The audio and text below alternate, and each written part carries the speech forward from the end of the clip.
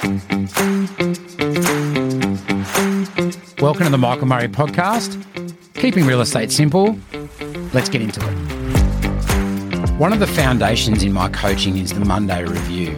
And essentially what I do is, what I believe is that, let's call it at 8 a.m. on Monday, but do it at 6 or do it at 5 or do it at 10. The point is to do it. If Monday's your day off, maybe you do it Tuesday. But essentially what you want to do is you set that calendar appointment with yourself to do your Monday review. I'm telling you, it's going to take you 15 minutes. And what you're going to do is you're going to look at what happened last week and you're going to look at your results. A lot of people hide from results. Yeah, same reason we don't jump on the scales, same reason we don't want to measure our fat content, same reason whatever we avoid in life, we're avoiding it. But what we want to do, and I'm not a massive numbers-based person. What I see in a Monday review, if I look at how many market appraisals you went to, how many buyer inspections you went to, what you listed for the week, what you sold for the week, what essentially it does, it creates what I call a run rate. So I call it your run rate. What I do is I compare the run rate to you. I don't compare your run rate to a sales agent doing 10 times as much as you and tell you why you're failing. That's not what it's about. It's about creating a run rate for you. So on a Monday review, you look at your results last week. You look at your priorities or your commitments for this week. We look at what we need to focus on in those to move the needle. Because generally speaking, if you're dealing with me, you're wanting to improve your performance. So what the Monday review does, it stays on top of your business because you're looking at it every single week. Before I put in place the Monday review with many of the agents I coach, they do the yearly review. It might have been with their accountant, or on the 30th of June, the franchisor or franchisee or the business they work with told them their GCI for the year. And then what we do, typically, call it May or June, we're doing a business plan for next year that gets put in a drawer and never gets looked at again. So what you want to look at is the Monday review keeps us on top of the game weekly, so we don't lose the week, the month, the quarter. And then what we're going to do on top of that is we're going to look at the monthly review, which is really about comparing where you are against your business plan. And when you build a business plan that's realistic, not a dream plan. It's called a business plan.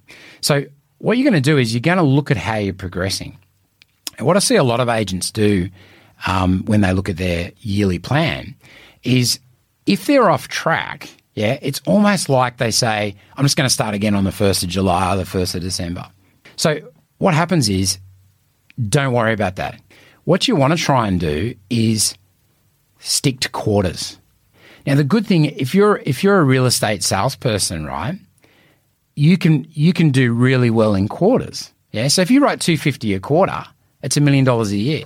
So what would happen if your financial year is July to June the following year? So what if you wrote from March to March, you wrote $1 million? Are you a $1 million agent? Well, on the financial records, you're probably just short. But if you wrote out of sequence, if you like, or out of the financial year sequence, you still wrote $1 million. So Chris Mercer, who I do a lot of work with at Reap Dashboard and Live Group, he talks about less focus on the yearly result, more focus on the quarter. And then what that does, it keeps your energy good to know that I've just got to turn this around right now. You know, I said before I'm a mad golfer. There's a thing called the Tiger Slam, which is the Grand Slams in golf. Like tennis, it's got its Grand Slams. Tiger held all of the Grand Slams at the same time, but not in the same year. So it's still a slam. No one's ever done the actual yearly Grand Slam in golf, but Tiger did the Tiger Slam. So if you start looking at your business, right, have 4 good quarters. If you have three quarters that are good and the next one's not so great, then get back on the bike. Like, we can fix it. But what I can tell you is this. Usually if you go the wrong way weekly, turns into monthly, turns into quarterly, it'll take me 90 days to pull you out of it to 6 months. So I've got a lot of friends of mine in the industry that, you know, I mentor instead of coach, for argument's sake. When they're making big decisions in their business, they call me. And the reason they call me is because I've probably seen it. And if it's a dumb decision, I'll let them know it's a dumb decision. However, they're going to choose the decision. But what I'd rather do is get the call then, challenge them then, than get the call in 6 months when it's a disaster. Yeah, because once again, you want to get that objective opinion. So what I do is I do the Monday reviews are key, the monthly reviews are key, the quarterly reviews are key, but I do those for the agents. Now, when I sit in front of agents, now sometimes with agents, I call it two types of agents. There's the agents or the agent teams that engage me. Then there's the officers that engage me for the agents. Now, there is a difference there because you've got the agent paying versus the office paying. Now, I've got to tell you that 80% of the time, I'd say actually I'll go higher. I'll go 85% of the time.